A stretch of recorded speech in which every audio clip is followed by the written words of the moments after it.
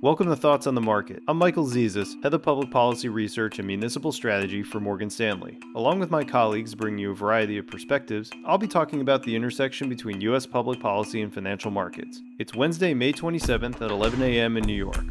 Let's take a break from geopolitics this week. Instead, let's talk about games, specifically online gambling.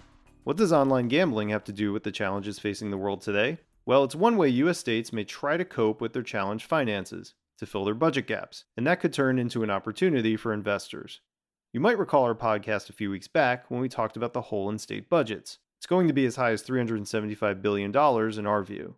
And even if states use their rainy day funds and freeze spending at current levels, they're still over $200 billion short. Now, of course, Congress could just come in and appropriate that money to the states, and there's increased discussion in D.C. about the possibility, but let's assume for a moment this doesn't happen. This is where online gambling comes in.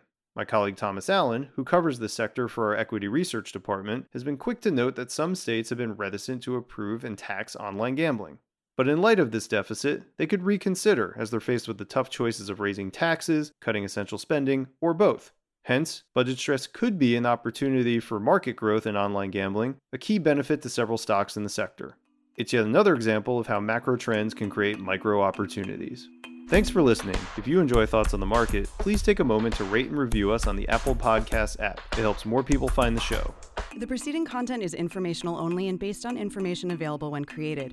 It is not an offer or a solicitation, nor is it tax or legal advice. It does not consider your financial circumstances and objectives and may not be suitable for you.